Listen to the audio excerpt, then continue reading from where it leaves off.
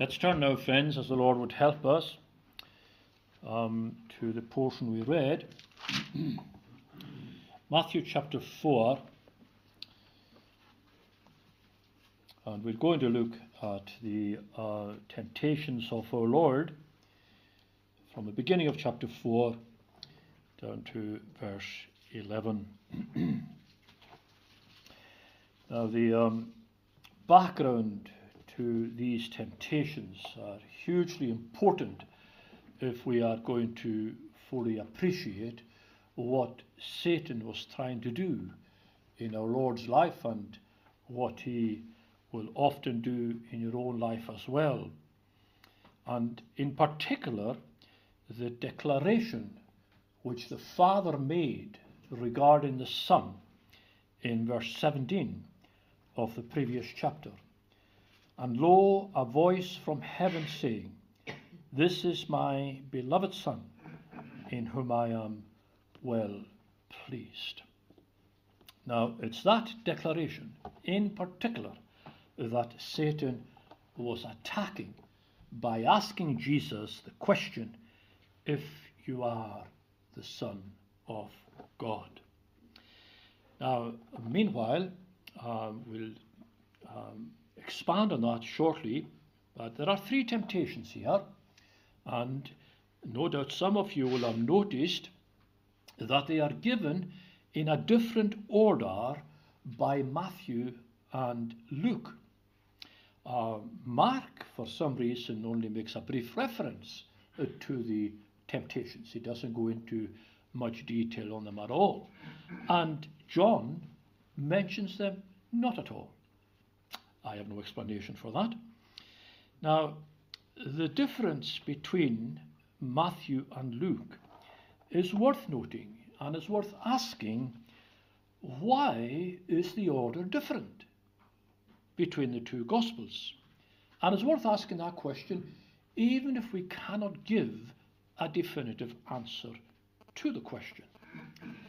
Matthew's order is as follows: the stones into bread, first of all, then the incident on the pinnacle of the temple, and then thirdly, the offer of global rain.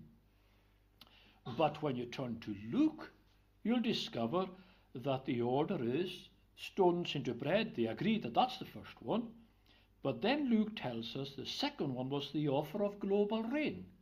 And the third one, the incident of the pinnacle of the temple. Now, in reality, my friends, these temptations could only have occurred in one order. Could only have occurred in one order. So who was the right order? And why was it changed? And does it matter? Well, these two evangelists were, of course, inspired and led by the same Holy Spirit. And we can be assured of this: the Holy Spirit makes no mistakes, none whatsoever. That's why we believe in an inspired and an infallible and an inerrant Word of God. Now, for what it's worth, I believe that Matthew has the correct order. But I can only give you a speculative answer as to why Luke changed that order. It may indicate to us not to expect order in anything that Satan does. Don't expect order. Sin is an irrational thing, and Satan is an irrational creature. Don't try to second guess him in your own life when it comes with temptations or with anything else for that matter. Assume absolutely nothing regarding his methodology. The temptations he will use against you today may not be, and most likely will not be, the temptations he used against you yesterday and the temptations he will use against you tomorrow. They may differ wildly, but of this you may be sure: he knows you, and he knows you possibly better than you know yourself. And given that he knows you, he will play on your every weakness to the max. On your every weakness. That's how he got Judas Iscariot. He played on the greed he knew lurked in that wretched man's heart. This is how he got David, the great king of the Old Testament, and we'll see more about this in the evening if we are to be spared. He played on the lust he knew lurked in David's heart. And not only so, but Satan will also take delight in showing you and in showing me that your strong points and my strong points are no match against his devices. No match against his devices. And something else. Always remember that what you consider to be your strong points as a Christian may very well, my friend, turn out to be your weakest points. May very well turn out to be your weakest points. Well, having said all of that, now let's turn to these temptations. And I want to notice, first of all, the fasting our Lord undertook here, because this is significant to the testing itself. Verse 2, when he had fasted 40 days and 40 nights, he was afterward and hungered. Now this is an increasingly dark picture for our Lord. He's been cast out from that moment of sweet fellowship that he enjoyed at the River Jordan, where very occasionally he was humanly conscious of being so near to his Father and to the Holy Spirit. It's one of these rare occasions in the Bible where we find the Son of God in the water, we find the Father speaking from heaven, and we find the Holy Spirit coming down in the form of a dove. That must have been a moment of tremendous sweet fellowship to our Lord. But now he's been cast out of that, led into a hostile wilderness where he will have no friend nor companion to call upon. Now, he stood there for 6 weeks, 40 days, 40 nights. No food, no water. In other words, at the end of it, he was at his weakest since the time of his infancy. And at that same time, he begins to enter into the second greatest battle of his life. The greatest battle would be at Calvary. The second greatest battle was against the devil. Now this is all part of a catalogue of suffering on the part of our Lord. The moment that he was able to appreciate in his human mind who he was, he began to suffer. That had to be so. The Holy Son of God living in a sinful world. So that wherever he looked, and whomsoever he looked upon, including his own mother, he saw what he hated most. Sin characterized everything in his line of vision, even though it was written that he is of purer eye than to behold evil and cannot look upon iniquity. But he saw that iniquity everywhere, every day. That, my friends, is suffering we cannot begin to understand. Here in the wilderness, he adds strangely to his own suffering by deliberately weakening himself through this fasting. You see, he did this voluntarily. There was no law that required Jesus to fast here. He did this voluntarily.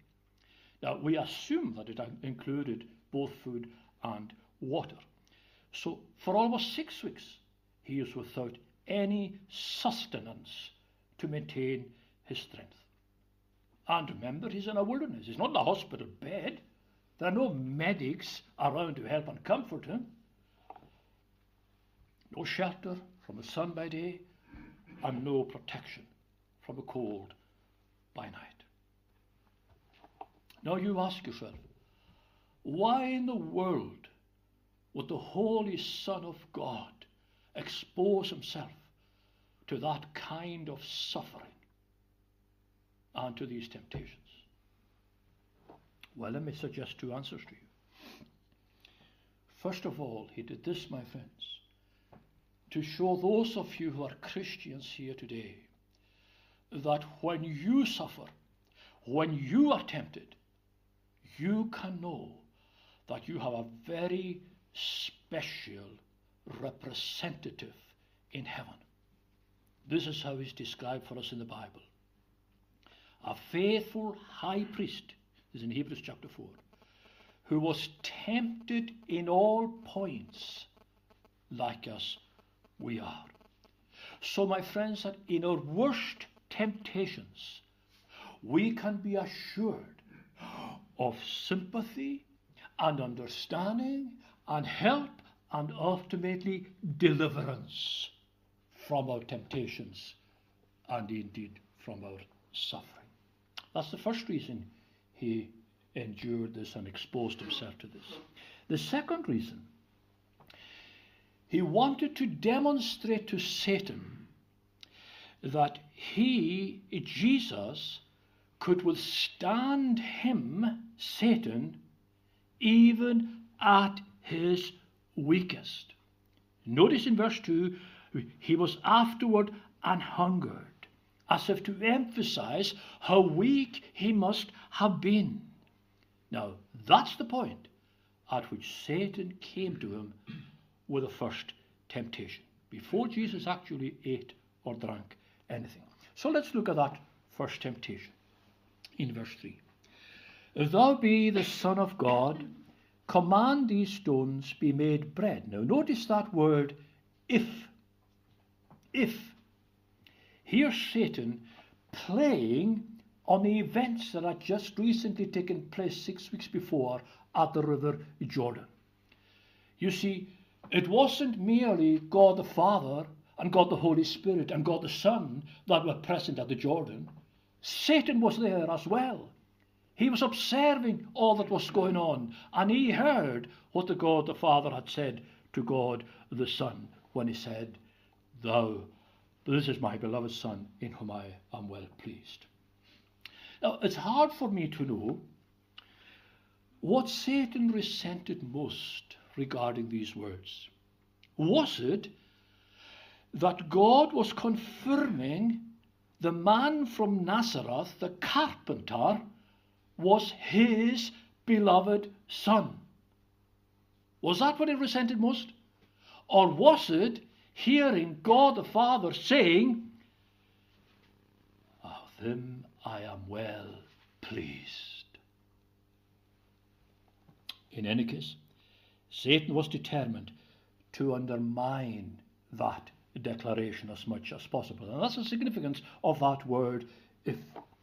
You see, Satan, my friends, is as sly and sneaky. He's looking at Jesus' circumstances. There he is, the Holy Son of God, tired, hungry, thirsty, and lonely. And he does what he did at the very beginning of time to Adam and Eve in the Garden of Eden.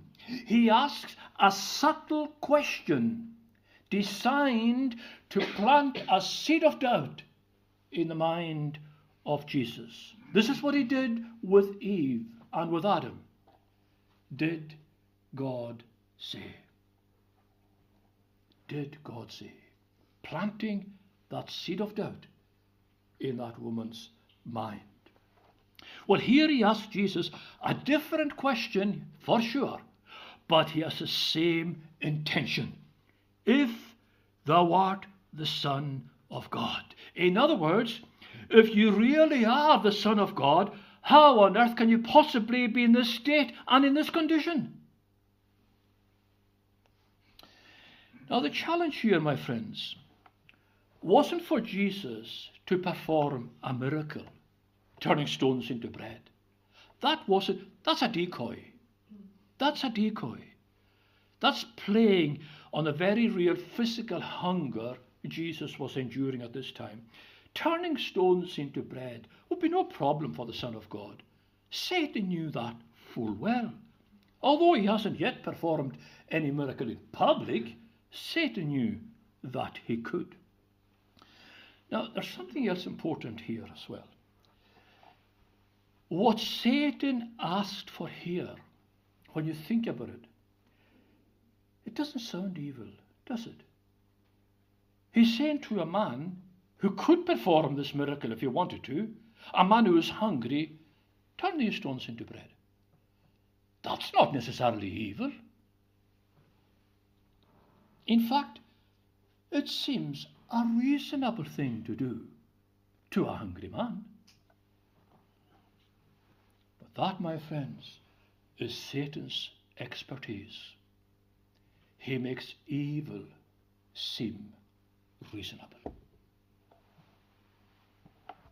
Are we not seeing this all over the world these days? Aren't we seeing it throughout our own nation?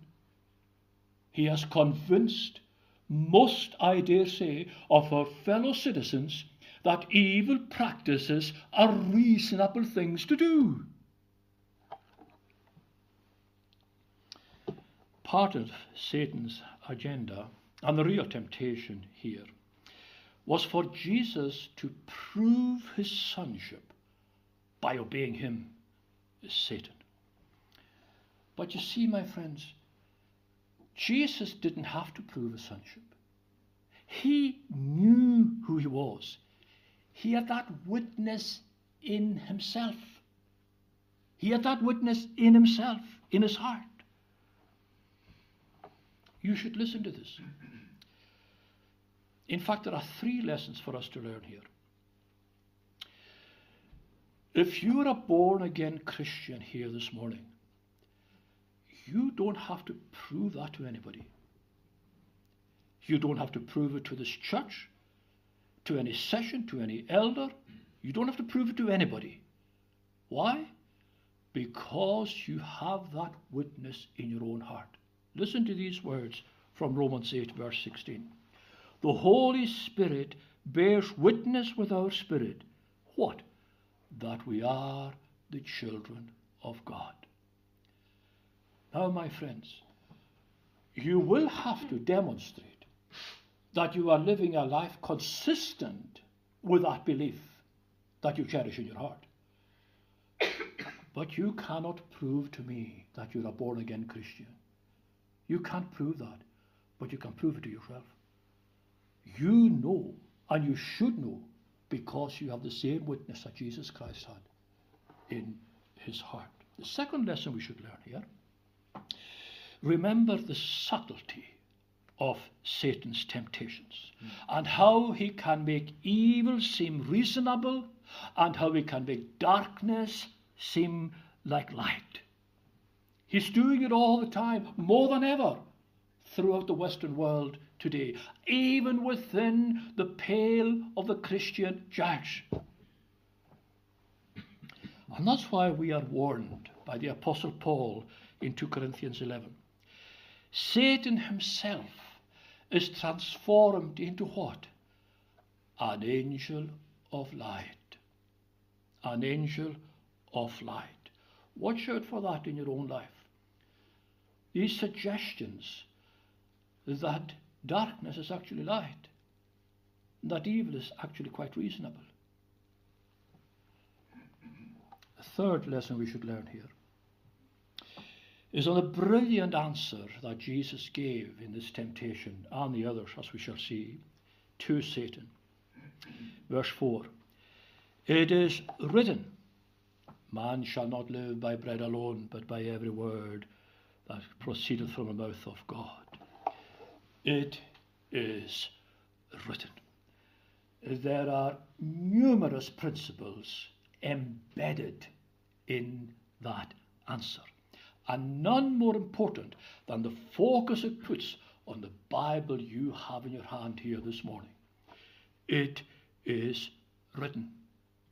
And that Bible, my friends, must be our refuge in every temptation, in every challenge, in every trial, in every tribulation we have to go through. Always resort to the Word of God. What saith the Scriptures? That has always been the philosophy of the best of the Lord's people down the ages of history. Let me move on to the second temptation, verses 5, 6 and 7. Well, the devil taking him up into the holy city and so on. Now, the first question we have to ask here and endeavour to answer: was this a literal thing, or was this a vision? Was it literal, or was it a vision? You see, my friends, that question is hugely important, because if we say this happened literally, that Jesus went with the devil to Jerusalem, that poses a lot of problems. If that happened, then Jesus is no longer in the wilderness. He's no longer in the wilderness. And yet, when you look at the next temptation, he's back in the wilderness again. And not only that, it's hard for me to see that Jesus Christ would travel from this wilderness to Jerusalem and back again with Satan. It's hard for me to see that. And not only so, but if Jesus literally went to Jerusalem and back again with Satan, would that not constitute obeying Satan, the very thing he had to avoid? Remember that biblical visions were what we would call today virtual reality. Virtual reality. Isaiah found himself in the virtual reality of heaven that day when he went to the temple and he spoke in these words: I saw the Lord high and lifted up. It was a virtual reality vision of the throne of God in heaven. You'll find this again with the prophet Ezekiel when he saw the virtual reality of a graveyard in that portion we know as the Valley of Dry Bones. So this second temptation was, in all likelihood, in my view, a virtual reality vision.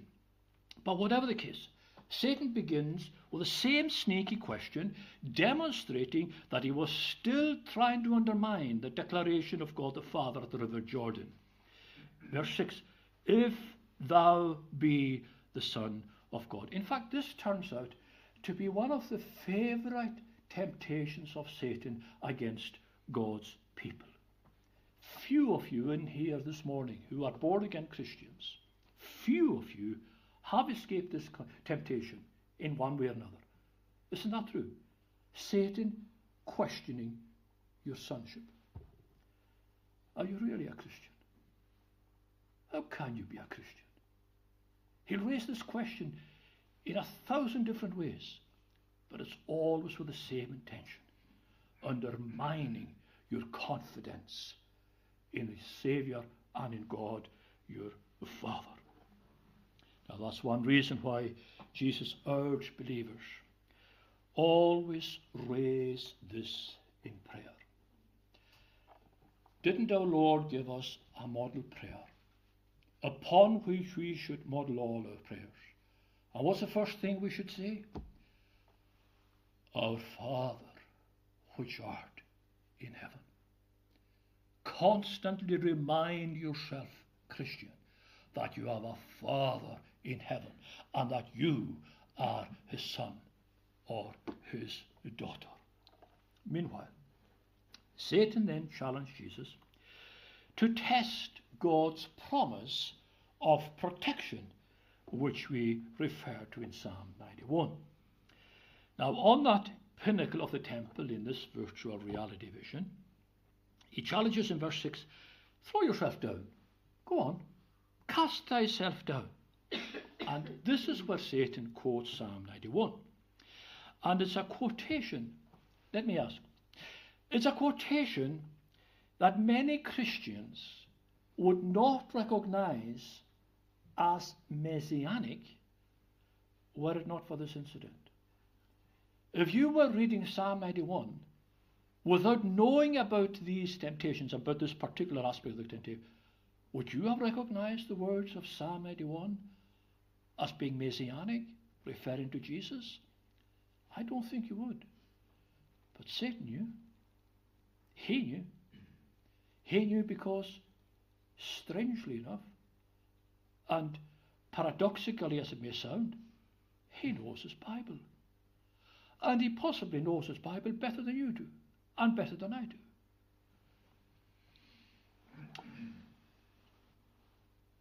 And because of that, my friends, he will use it.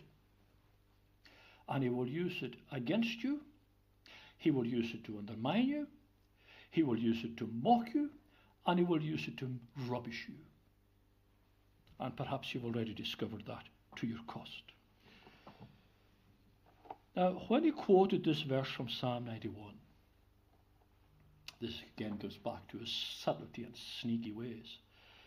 He actually missed out the most important part of those verses in Psalm 91. He missed out these words, to keep thee in all thy ways. This was the promise of the Father to the Son, to keep thee in all thy ways. Thy ways, the ways of God, that is. Jesus knew if he rose to this challenge, he would no longer be in the ways of God. He would no longer be in the ways of God. So he responded. Verse 7, it is written, yet again, it is written again, thou shalt not tempt the Lord thy God. It's as if to say, Jesus, this is always going to be my answer. This is how I will always respond to your temptations. It is written, it is written, it is written. Now what an example that is for you and I to follow. Demonstrating, not only to Satan, but to everybody else who cares to listen to us, our total and utter dependence upon the Bible, upon the Word of God in our lives. And this is why we must be convinced, as the Lord's people, if the Bible says this and that and the next thing is wrong, then wrong it must be. And it doesn't matter how many people are of the opinion that there's nothing wrong with it. If God says it's wrong, wrong it must be and continue to be. I want to make one particular application of this to our own lives. Isn't it true, those of you who are Christians, and to a certain extent those of you perhaps are not Christians here this morning, that your worst temptations take place in the virtual reality of your imagination? Isn't that true? In the virtual reality of your imagination. Now here's the danger. Satan knows precisely how to manipulate your imagination and mine. He can stir up, my friends, the worst lusts and desires in the private arena of our imagination. Nobody else will know about it but you, God, and Satan. So, my friend, if you find yourself in that virtual reality, that arena of imagination that is exposed to the wiles of the evil one, get on your knees. Get on your knees. Pray God for deliverance from it. Let me move to the third temptation. verses 8 and 9. The devil took him up to an exceeding high mountain, and so on. All these things he said to Jesus, will I give thee if thou wilt fall down and worship me. Now this is why I'm suggesting to you that Matthew has the right order here. Because this, in my understanding of these temptations, this was the object of the exercise all along. To get Jesus Christ to bow before Satan. Everything else was preliminary to getting Jesus to worship Satan. Now Satan well knew, in the other temptations, well knew that Jesus could provide food for himself. He knew that. He also knew that Satan would survive a fall from any height. But how to get him to his knees, worshipping him? The Prince of Darkness. Here we see the frightening genius of Satan. He knew three important matters relevant to all of this. First of all, he knew about the Old Testament promise first given to Abraham and later recorded by the psalmist, that Messiah would inherit the earth. Not just geographic Israel, but the earth. We were singing about this a moment ago in Psalm 2. I shall give thee the heathen for thine inheritance, and the uttermost parts of the earth for thy possession. Satan knew that promise was there, that this promise was given by the Father to the Son. The second thing he knew was the Old Testament prophecy on the global evangelism by the Christian church. We'll be singing about this in Psalm 102 in our concluding praise. When the people gathered together and the kingdoms to serve the Lord. Satan knew that was waiting for the Messiah. But perhaps most significantly, he knew that all of this depended on Jesus being victorious on the cross of Calvary. So he plans a shortcut for Jesus to acquire all of this, and thereby avoid all the suffering, the death, the cross, and the grave. So in verse 8 he shows him all the kingdoms of the world and the glory of them. Here's what your Father promised you. There it is, set out before you. And then he promises Jesus in verse 9, all these things will I give you if you fall down and worship me. You see, Satan, my friends, considered himself, and from a certain perspective, rightly so, considered himself the ruler of the world before Jesus Christ came. And he was. That's why Jesus, 3 occasions, referred to him as the prince of this world. He ruled the darkness that prevailed the world and the earth before Jesus came. Prior to that gospel light flooding the earth, Satan was king over all. And he knew that would end if Jesus Christ was allowed to go to that cross. He knew that he would be defeated in the battle of Calvary. So, excuse me, here he tries to avoid all of that by offering Christ this shortcut. In other words, he was saying to Jesus, look, you don't necessarily have to suffer. You don't necessarily have to die. Dominion and rule and reign are all yours if you fall down and worship me.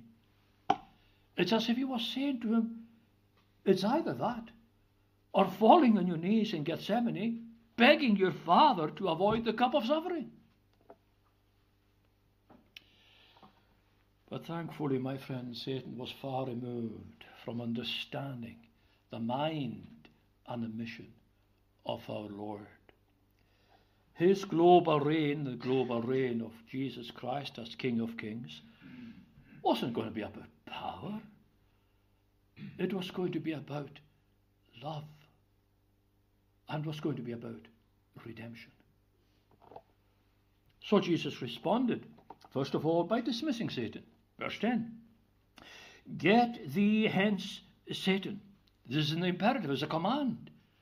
Be gone with you. Withdraw yourself. It's over. As if he were saying to him, you tried your best, you tried your worst, and you failed. Now leave. And then came the inevitable quote in verse 10. It is written. Once again, it is written. Thou shalt worship the Lord thy God, and him only shalt thou serve. Now let me close with making two brief applications to this. Or two lessons, if you like, to learn. Number one, the victory Jesus enjoyed in these temptations belong to you here this morning. Belong to every born-again Christian. Because you see, he was tempted and he overcame, not merely as Jesus of Nazareth, but as our representative and as our covenant head, so that his victory at Calvary, not just in the temptations, but at Calvary, his victory becomes your victory and my victory. Listen to how he put this in Revelation 3, verse 21. To him that overcometh will I grant to sit with me in my throne, as I also overcame and am sat down with my Father in his throne. That's the promise. This is what it means. You're more than conquerors in Christ that loves us. We can be victorious, my friends, because he was victorious. Where does that leave yourself here this morning? Here you are in your church. I guess most of you belong to this congregation. How meaningful is this to you? How challenging is this to you? If Jesus Christ is not going to help you, if he's not your Savior, if it's not your deliverance, who will be? No one. No one. Put your trust in him. Cast yourself upon his mercy.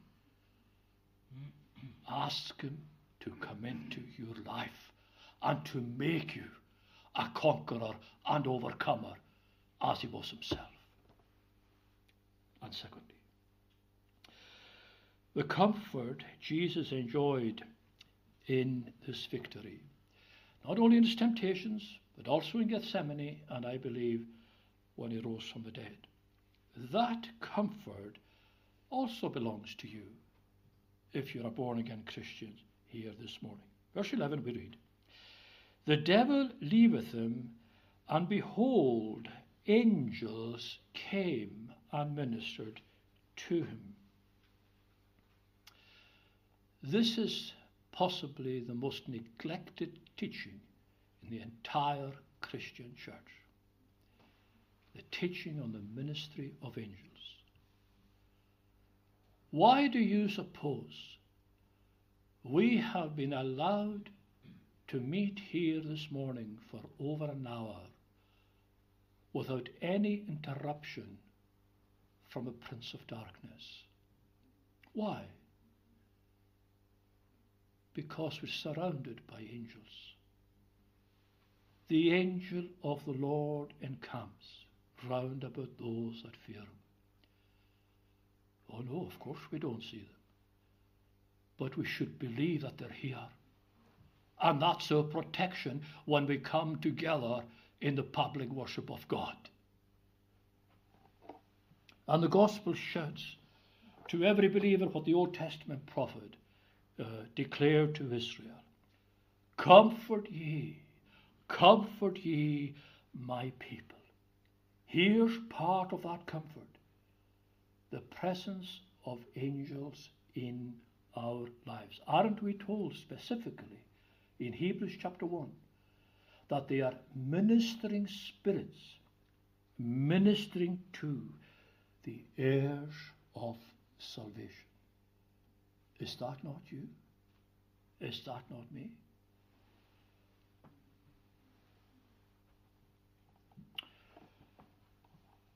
If the ministering spirits of heaven are not ministering in your life, and will not be ministering in your life when you draw your last breath, other angels will.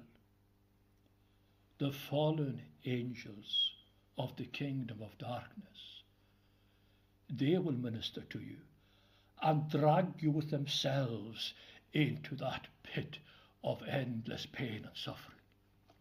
I would urge you, my friends, cast yourselves upon the mercy of Jesus Christ. Remember that he was crucified with his arms wide open. And those arms are still wide open in the gospel. Why? Welcoming sinners into his own bosom. Trust in him, my friends. Obey him. Love him. Walk with him. To the glory of his name. Let us pray. O Lord, we thank thee that we are able to read and understand and appreciate the unsearchable riches of Christ to some degree, that we are able to gather in this way to worship the living God in peace and in the felicity of the gospel. Remember each one of us, whatever our circumstance may be, whatever our relationship with a God may be, and grant that thou would do a saving work in the life of each one of us, and that those of us who are committed Christians, that we would grow in our knowledge of Christ, that we would grow in the grace of the Lord Jesus Christ, and that we would grow in our appreciation and expectation of greater blessings to come. Continue with us into what remains of thy day, for Jesus' sake. Amen. Amen.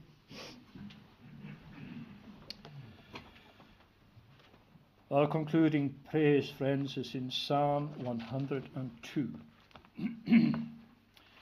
Second version, there are two versions of this psalm, 102, and we'll sing from 16 down to 22. God in his glory shall appear when Zion he builds and repairs. He shall regard and lend his ear unto the needy's humble prayers. The afflicted's prayer he will not scorn. All times it shall be on record. All generations yet unborn shall praise and magnify the Lord. 16 to 22 to God's praise. God in his glory shall appear when Zion he builds and repairs. He shall regard and lend his ear unto the needy. Humble friends,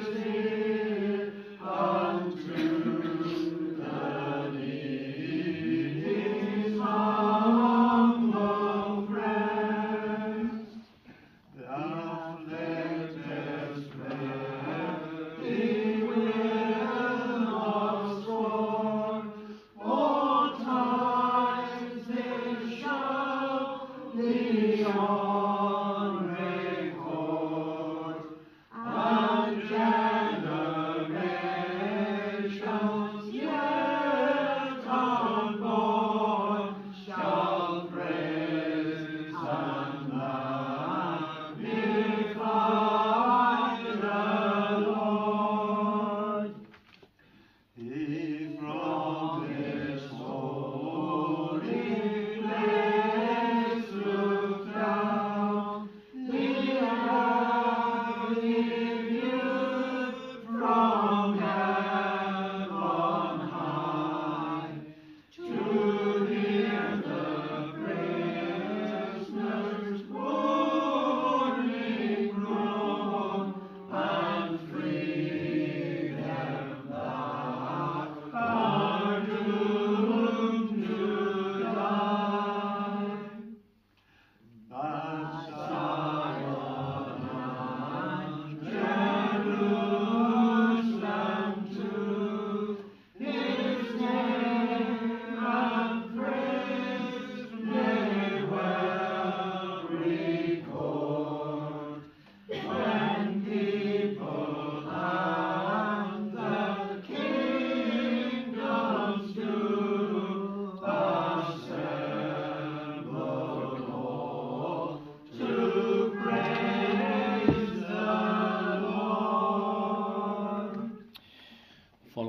Intimations, friends. God willing, the evening service will be the usual at 6:30.